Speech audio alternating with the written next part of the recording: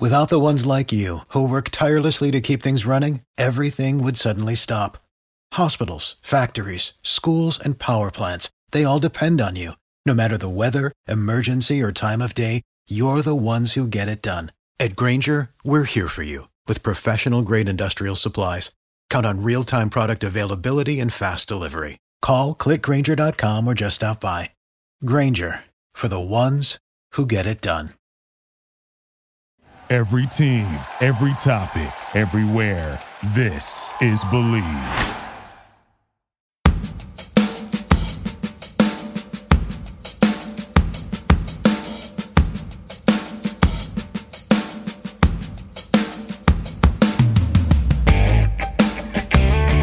Welcome to the first Andy Avalos Boise State football edition of the Kingdom of Pod. Jeff Caves here in Flower Mound, Texas on the Believe Podcast Network. I want to get into the details about what this new regime for Boise State may mean, what it may look like. Also, we'll talk about the differences between the way Andy's taking over the program and what Bryan Harsin inherited from Chris Petersen. Some of the budget issues at Boise State and how Andy Avalos may be looking at it. And then Carl Benson, the former commissioner of several conferences. We need to be reminded Carl was the sort of the godfather of Group of Five commissioners. He was the commissioner at the MAC. He moved from there over to the WAC and then to the Sun Belt Conference. So tremendous experience. And we're going to talk about 16-team conferences, the future of the Group of Five, certainly the future of the Mountain West, what kind of expansion could we expect for the American Athletic Conference, and what it may all mean if we could ever get to a bunch of conferences at 16. So we'll do that with Carl Benson. But, of course, a lot of the attention's been all about Andy Avalos and where everybody is at on this. And I think the first thing that struck me is that this is going to be a popular hire for a lot of reasons. Andy is a very personable person. He doesn't seek to avoid interactions with people. I think he looks forward to them, and I think he understands his limits, though, because he has tasks that he has to perform. So those that have come into touch with Andy look forward to those kinds of relationships, and I think that's going to serve Boise State well from a public relations perspective as this thing continues to unwind. But, you know, one of the first things that helps everybody understand this change of command and this change of leadership for Boise State football is really comparing to whoever has the job now to who had it before. And let's go back to Bryan Harsin's tenure at Boise State. He was coming from Arkansas State, where he was head football coach for only 1 year.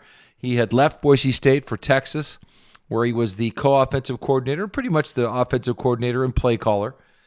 And he comes back replacing Chris Petersen, who had meant all things to everybody, really, at Boise State and in the football program and many other departments on campus. A likable person, a living legend.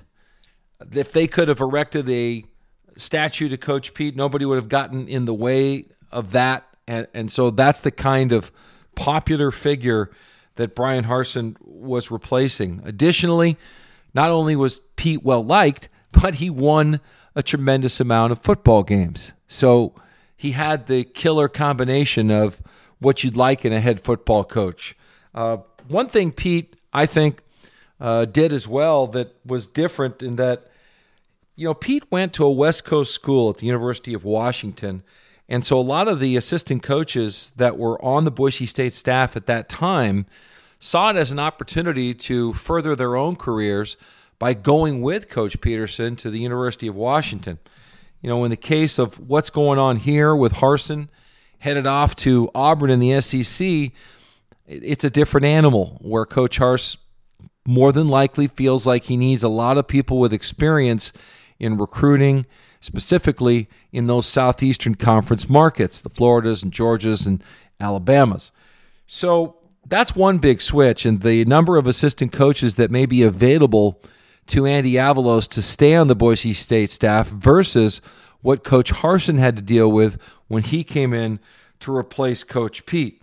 And in fact, when you look at that, Andy Avalos is a coach that stayed behind, took over the linebacker. Scott Huff took that opportunity to become the offensive line coach for Coach Harsin. Of course, he ultimately left, but that's it. I mean, everybody else off of that staff with Pete took off. I'm not saying that's bad. I'm saying that's different. And that's a different situation. It's a different opportunity for Andy Avalos, who's got many more assistant coaches that are still on staff at a salary number Boise State can afford, with the kind of talent and expertise with the kids that everybody would want, all things being equal. So I think Andy has a better selection of assistant coaches who aren't going to be going on to Auburn than what Coach Harsin had when Coach Pete took off. Believe it or not, we are getting so close to the Super Bowl, and really the NFL and gambling go hand in hand.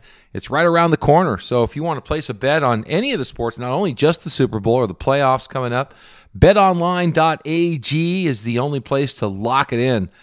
Hey, I think when you think about having a little extra fun in a game that you don't really have a rooting interest in, go out and put some action down. Take a couple of points or give some points, and you'll find all the game spreads, the totals, to the team, the player, the coaching props, all at BetOnline. You get more options to wager than any place else.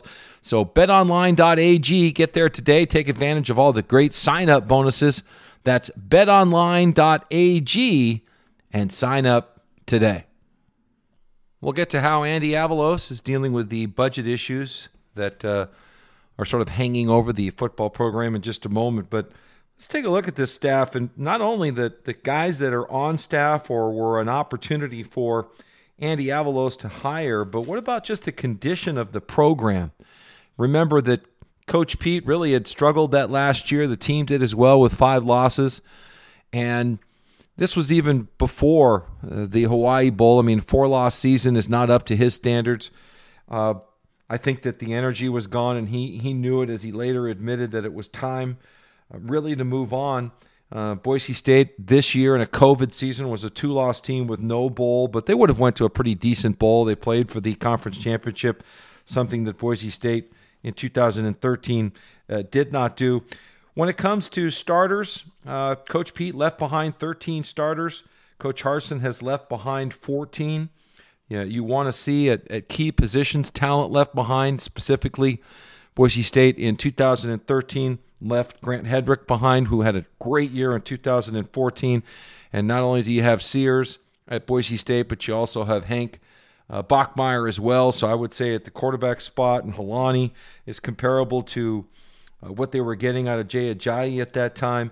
On defense, Demetri Washington is somebody that will be coming back next season off of an injury, but could be a high-impact player.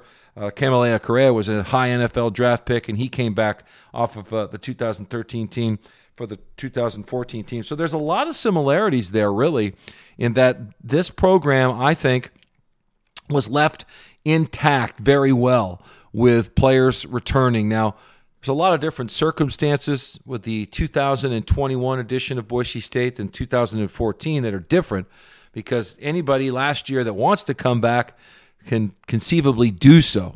That wasn't the case in 2013. They weren't being given extra years of eligibility then. So that's a radical difference to me.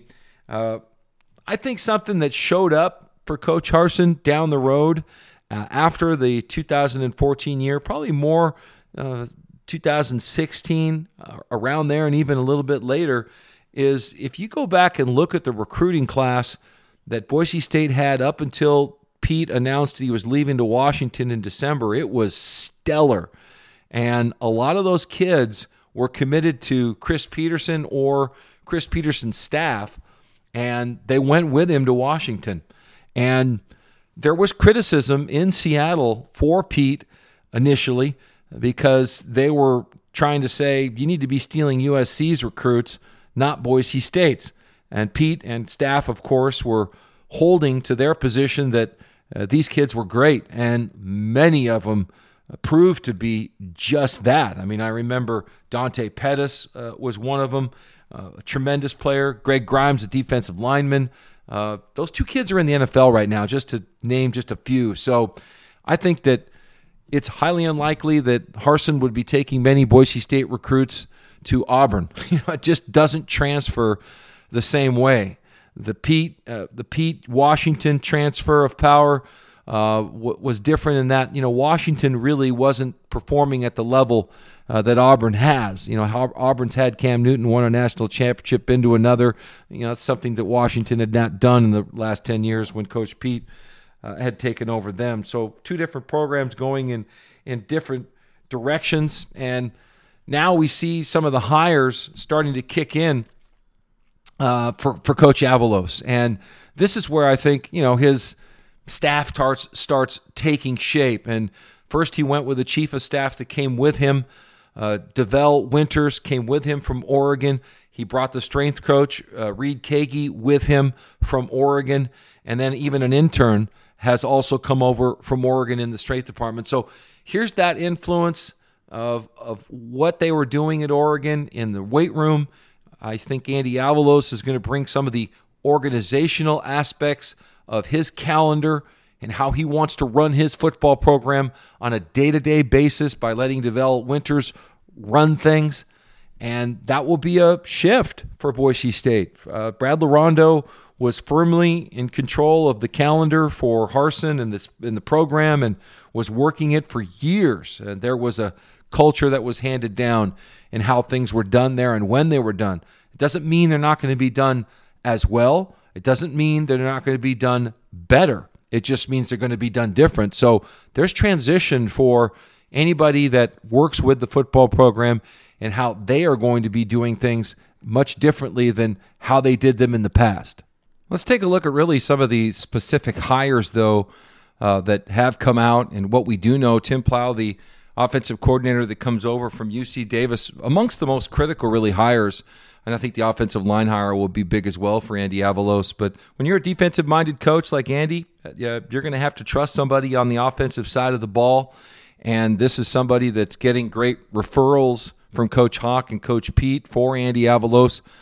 And that's highly important to the Boise State football program, that the offense is a prolific, creative, effective, sort of trend-setting, relentless group. And I'm not saying that this identity is at risk, but on the other hand, the identity is going to change. And while you could argue that Plough has been under the influence of Dan Hawkins at UC Davis, and so you could see some similar things that have been done at Boise State, I don't know that it's really quite fair to say that this won't be a different offense. When you had Brian Harsin, an architect of the Boise State offense, before Coach Pete, with Coach Pete, and after Coach Pete, no matter who his offensive coordinator was, you always knew that he was going to have the ultimate and final authority. He even took play calling on and off. We remember that.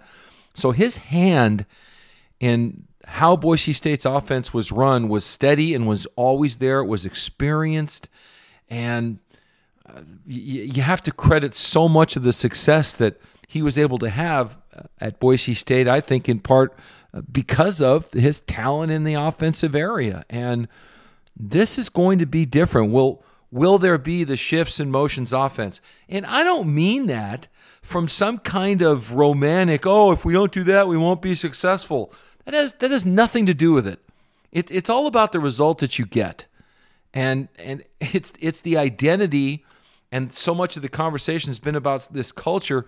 I don't think any of us should be surprised if it's a different offense that's really put on the field ultimately than what we've all seen since not Cutter necessarily, but probably more since Hawk, and how things have evolved for Boise State offensively. So I just think that is a very key thing to note.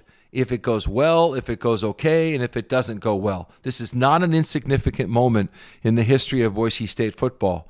And Andy will know what he likes and what he doesn't like, and so will Plough, and they'll figure these things out. I'm not saying they won't. I'm just commenting that this is a sharp departure for the program. And every opponent of Boise State will be having to rethink things because they will have no idea what they're necessarily going to be. A copy of last year, from Davis or Boise State, somewhere in between, something completely different. This is going to work to Boise State's advantage. Defensively, I think you'll just see a solid group. Spencer Danielson checking in with Andy Avalos there to work it with him. I think that goes without saying. Is going to be an area that fans should be very comfortable with. I don't know that there's a style of Boise State's defense that I would say has been here through the years, as there's been different people coordinating that defense. But one thing I would say about the Boise State defense is it's rare to me that we've had a dominant defense in 20 years without dominant defensive linemen. So that will be very important in the recruiting, the development. You've got to get the pass rusher, and Washington's return to health will be critical. Any other assistant and position coaches that are coming on, there's a lot of time will tell, and that's not really necessarily right now something that you can jump up and down about, because Andy's done his research and has his reasons on why this coach or that coach has been hired, and we don't really have all of those reasons. Of course, Coach Melee coming over from Utah State is great for somebody who's familiar with preparing for Boise State and recruiting in the conference and Polynesian players and all of that, but time's going to tell in what kind of talent he has to work with, and we'll have to wait and see about that. We'll get to former Commissioner Carl Benson's thoughts on 16-team conferences. Could that be in the future for the American Athletic Conference and Boise State's involvement with that as well, and what it may mean to reshape college football in a minute. But another important note that I was watching as a trend when Andy was hired as the head football coach was what kind of money would he have to work with for his assistant coaches. And Coach Harsin was known to have $2.3 million for his assistants. Andy's at about $2.1. Coach Harsin would have made about $1.95 million as the head coach at Boise State. Andy's going to make about $1.4. Boise State's athletic department is trying to recover from the COVID-19 era, and that recovery isn't complete. So that's where the money has gone. The differences in these funds aren't being put anywhere, I'm sure, but back into their pocket, or however the overall financial condition of the university looks. Not totally privy to that. Nobody's discussing that. I do know at one point the Mountain West Conference was contemplating offering loans to schools to be able to cover their obligations, and not heard of any schools taking advantage of that at this point. So you would just hope the health is there. But I would say this about that and the fact that the budget for coaches is down. That's not ideal. That should be a pretty good warning to anybody that just assumes Boise State has everything they need. And I don't blame any fan or any of us for thinking that. That's not our jobs. We just want to watch the games and enjoy it. But it is extremely important to those coaches. They know how important it is. But I would say that Andy took the job. He thought that money was enough, and he felt he could make it work. He felt that they could win enough, and he took the job. So if he's happy with it and he could make it work, so be it. It may be difficult to continually stay at that number. A $50,000 raise per year is better than nothing because it's in writing, but you will need much more aggressive ways to fund the football program. But that, and I'm sure Jeremiah Dickey, the new athletic director, is going to have to figure all that stuff out. It's extremely complicated, though. When you look at enhancing your annual budget to pay coaches, relying on booster donations to do that is not what you want to do. These are payroll obligations. You need streams of cash that are guaranteed coming through the door. That's where switching to the American Athletic comes in as a consideration. So that's just important. But Andy took it, so I think it's going to work out. It's not ideal. I'm not happy about it. I wish there was another way that would have happened. It's safe to say that, of course, I would look at other priorities that wouldn't be as high as paying football coaches more money. That's a self-centered, short-sighted view of things. I get that, but my interest is football. And so in the interest of football, as any coach would say, I want as much money as possible, and I need more. And I need more now to stay up with the Pac-12. I'm not worried about the Mountain West Conference. So those are just some of the considerations at play here.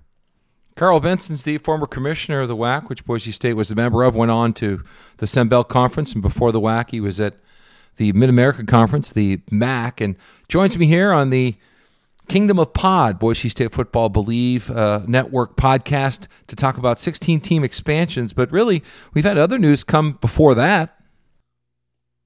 Let's deal with the breaking news, per se, Carl, that you'd be very familiar with.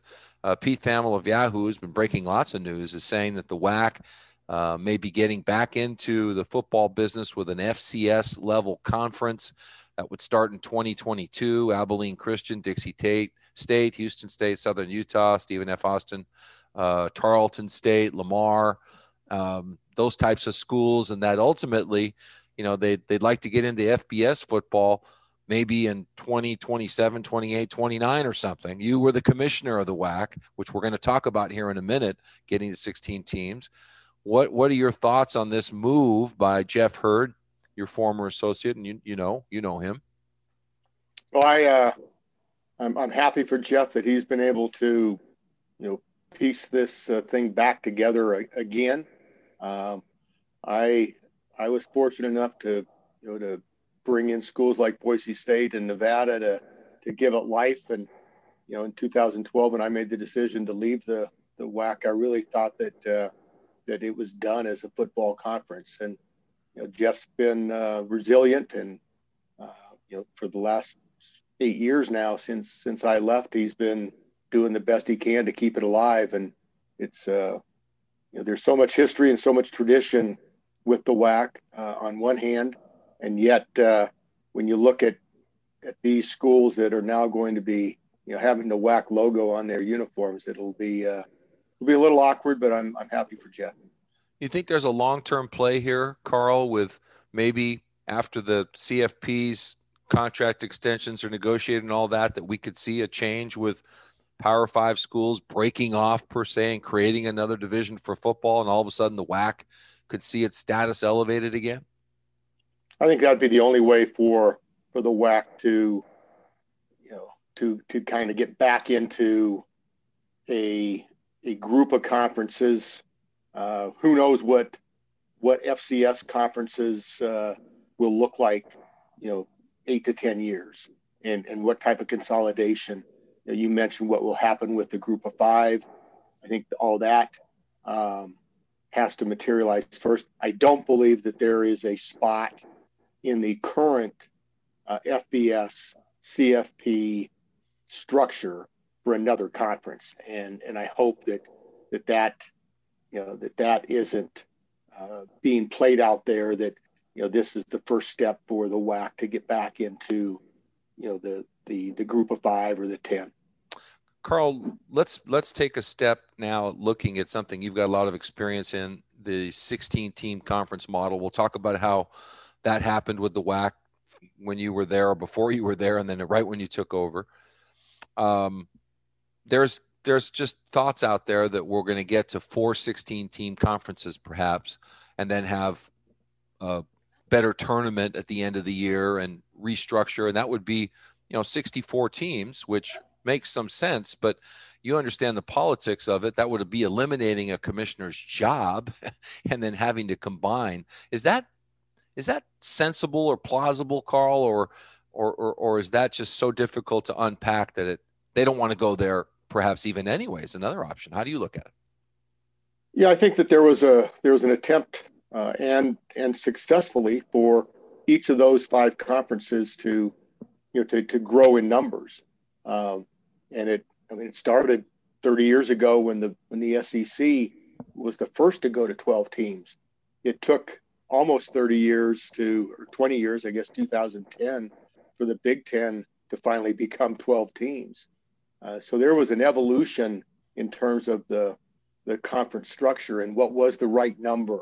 And once the SEC went to 14 and the Pac-12 tried to get to 14, Jeff, as we know, and couldn't get there with just by adding Colorado and Utah, got him to 12.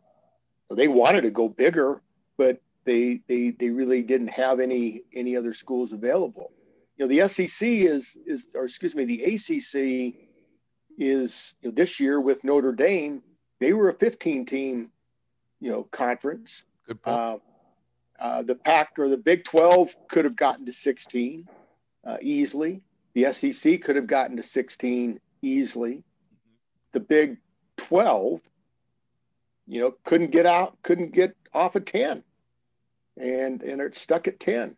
So I don't know if there's going to be any further growth in the Power Five. That idea, that model, that four teams or four conferences to 16.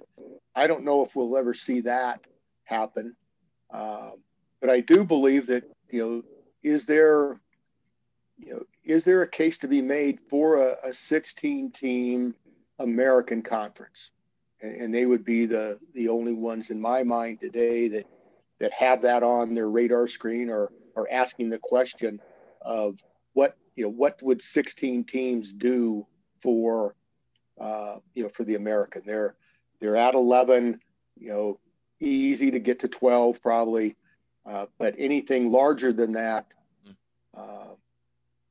do they go that way?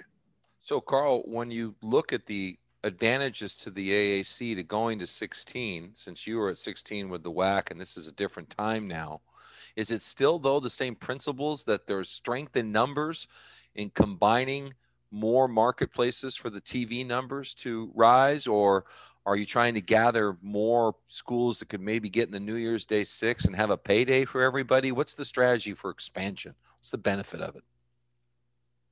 I think a couple pieces are still in play in terms of the value of your membership and what that does to your television contract. And the American, put their conference together, and Mike Oresco has done a terrific job in putting that conference together, and at the same time promoting it and marketing it and presenting it as the best of the group of five, and I think successfully so. The schools that he brought in, UCF, Houston, Cincinnati this year, have all delivered for him. You can complain and criticize the American for this Power Six campaign, and as the commissioner of the Sun Belt, and I know that Craig Thompson and Judy McLeod and John Steinbrecher, and now Keith Gill as the commissioner of the Sun Belt, probably don't like to hear that type of dialogue, but Mike did it, and he had teams that backed it up. And is the environment ready for the American to make another move to perhaps get them closer, or to get them under the tent of the CFP? You go back and look at your own experience of 16. It's brought up so often that that didn't work, and that's how the Mountain West started, because the 8 that had the money per se said, look, we don't need those other 8, and they wanted to break off and start the Mountain West. And so I don't know that it's given a bad reputation, Carl, but you tell a story about how it started in the first place, and I wonder, was it presidents that made this happen? Was it TV executives telling presidents what to think, or television consultants? Because tell us about this time period in your career as the WAC commissioner when they went to 16. It was totally presidential driven. Very little inclusion by the athletic directors. There was not a consultant that was giving the WAC presidents any advice or counsel at the time. ESPN, which was, the WAC was one of ESPN's original television partners. ESPN was only telling the WAC at the time that if you get to 12 teams, we will give you X amount of money for a championship game. And that was the driving force, was to get to 12 teams and to be able to cash in financially on what a 12-team league and what a football championship game would hold. And at that time, 1994, The SEC had a championship game. They were the only conference that had a championship game at the time. The Big 12 was created by the demise of the Southwest Conference to become the Big 12. They were planning to do a championship game. So the WAC was the third conference to want to get to 12 even. Right. And there was an abundance of inventory. There were teams that got left out of the Southwest Conference demise. So there was an inventory of teams. There were some independents with Tulsa and Louisiana Tech were independents. And when the WAC put out this notice that they wanted to get to 12 teams, they were flooded with applications and inquiries from schools. And as they went through this process, and at the same time, my predecessor had already announced his retirement. The presidents were without any commissioner leadership, and they went down this path of hiring a new commissioner and trying to grow and expand their conference. What was their goal? And they went from the original goal was 12. Well, how'd they go to 16 then? Well, there's a little bit of a joke or humor in it, is that they wanted to get to 12, and 10 presidents in the room, they couldn't agree on 2, so they decided to add 6.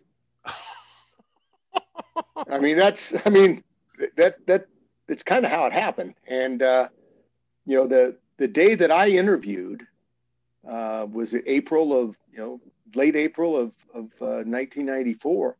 The 3 finalists for the commissioner job were all sitting commissioners. I was the sitting commissioner of the Mid-American Conference. Craig Thompson was the sitting commissioner of the Sun Belt Conference, was one of the finalists. Oh, wow. And Ron Stevenson, the longtime commissioner of the Big Sky Conference, that is well known in Boise, as one of Lyle Smith's associate athletic directors back in the days when I was a student athlete at Boise State. Ron Stevenson was the commissioner of the Big Sky Conference, and the 3 of us interviewed on that day, and we all knew what the agenda was. The agenda was what 2 teams should the WAC invite. And Craig and I commiserate now on that discussion, and when they suggested that what do you think about 16, he and I both agree that our reaction was, are you sure?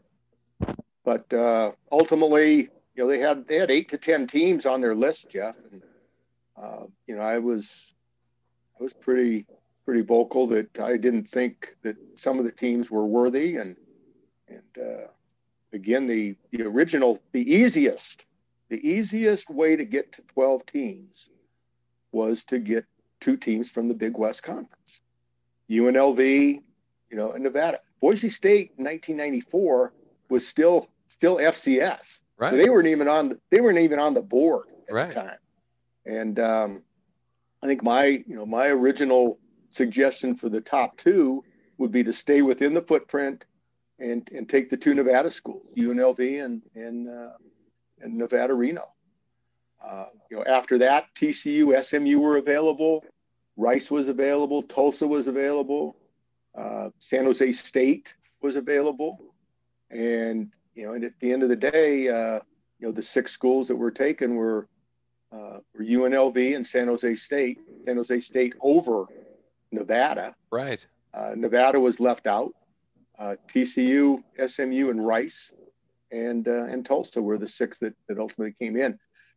Totally TV driven, thinking that to bring in 6 schools in those markets, Dallas, Houston, San Francisco, UNL, Las Vegas at the time. I mean, the numbers that the WAC had in front of them for 3 or 4 years was astonishing. 16 schools in major markets, San Diego, Bay Area, Houston, Dallas, Salt Lake City, Denver. It was a TV made TV made conference that I finally realized didn't take long that there's a difference between bringing a market to a conference and delivering that market. Yeah. And let me ask you this: those markets were never delivered. If we were to get into a situation now like the AAC is into, and looking at expanding the AAC just to 12 really is one idea they have. And as you and I just said, they can go to 16 if they so choose. One of the benefits of going to 16 to me, and we're just talking about the sport of football, would be to gain more access into the college football playoff, have potentially more teams into the New Year's Day 6 and or the CFP, and more money for everybody. And maybe even get a guaranteed spot in an expanded college football playoff, because if you took 5 more teams from other group of 5 conferences, that would really weaken those other conferences. And if you look at it, there's Boise State being one of them easily. There's a real case to be made that maybe by subtracting from others, that's the true strength of your addition, and it's not as much TV market driven because you got to share so much. Is that a fair analysis? I think it is, Jeff, in terms of a strategy. Why expand, beyond 12, and does it minimize? And let's be specific. Does it minimize the conference that is the closest in terms of the supremacy in the group of 5? I think it's clear that over the past 7-8 years, it's been the American Mountain West American, and if American expansion were to eliminate the Mountain West as a competitor, perhaps the CFP would, or perhaps the American would put themselves so far ahead of the other 4 conferences that it would be an easier decision by the CFP to add the American, as Mike has campaigned as one of the Power 6 conferences. So last ad, Carl, about this type of configuration, because it comes down to schools wanting to grow their budgets, schools wanting better TV money, and then sometimes they talk about conference distributions, and I don't know that there's enough conversation that's easy for everybody to digest.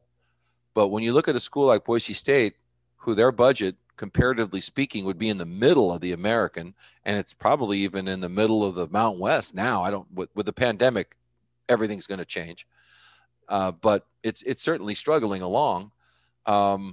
Isn't the best way to get sustainable sort of passive income, like a rental property, these TV receipts, and then the other kinds of conference distributions you can get from New Year's Day 6 or CFP? Or how do you pitch yourself as that commissioner that you can provide more money for a school?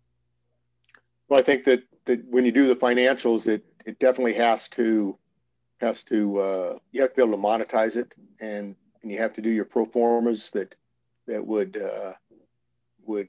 allow the current membership of the American to be not just whole, but to increase. And people have asked me many times, can a 16-team league work?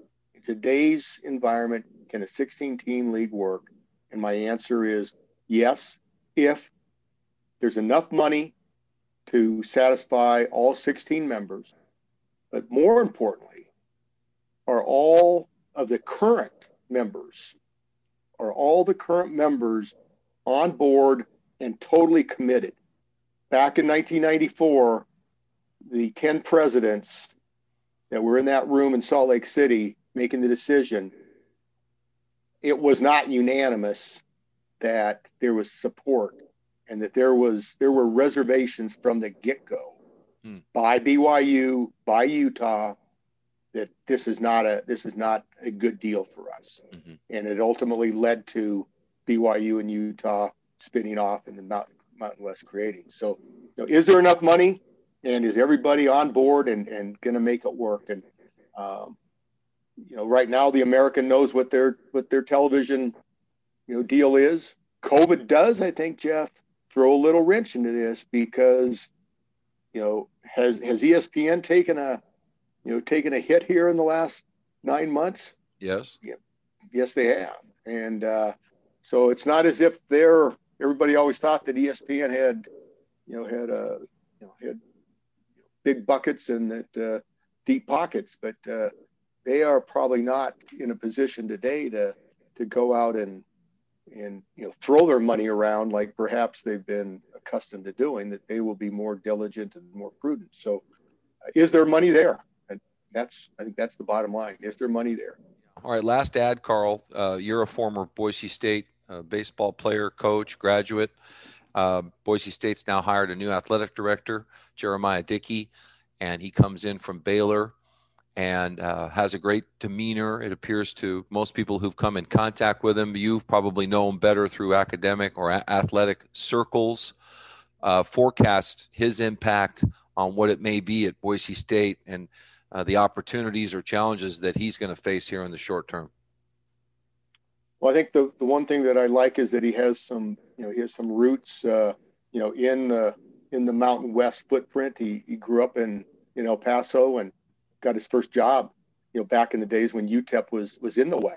That's right. And so I think that he certainly knows the history of Boise State and at least lived it to some extent being in the region. So I think that was a big plus. He's grown up in the business. He is totally, he's not an outsider. He's earned his spurs from, UTEP to Akron to Houston to Baylor and now to Boise State. So I think he's definitely earned the spot. He's a fundraiser by trade, and that's an important ingredient for Boise State and others right now. And I like his energy. I like his demeanor. I like his approach. I think he's a very, very good fit. Thank you so much, Carl. Happy New Year to you. Likewise, Jeff. All right, thanks once again to Carl Benson for his thoughts not only on Jeremiah Dickey, the new Boise State athletic director, but of course on this 16 team idea that we could have 16 teams in conferences. So that's it. The Kingdom of Pod, all the details on Andy Avalos. Of course, more coaching staff hires to be made over the coming weeks and week. And we'll keep you posted here on the Kingdom of Pod on the Believe Podcast Network. Please rate, review, and follow everything on the Kingdom of Pod. You can find it at kingdomofpod.mailchimpsites.com where you can subscribe. I'll even email it to you on a weekly basis. Thank you. For the ones who work hard to ensure their crew can always go the extra mile, and the ones who get in early so everyone can go home on time, there's Grainger, offering professional-grade supplies backed by product experts so you can quickly and easily find what you need. Plus, you can count on access to a committed team ready to go the extra mile for you. Call, click Grainger.com, or just stop by. Grainger, for the ones who get it done.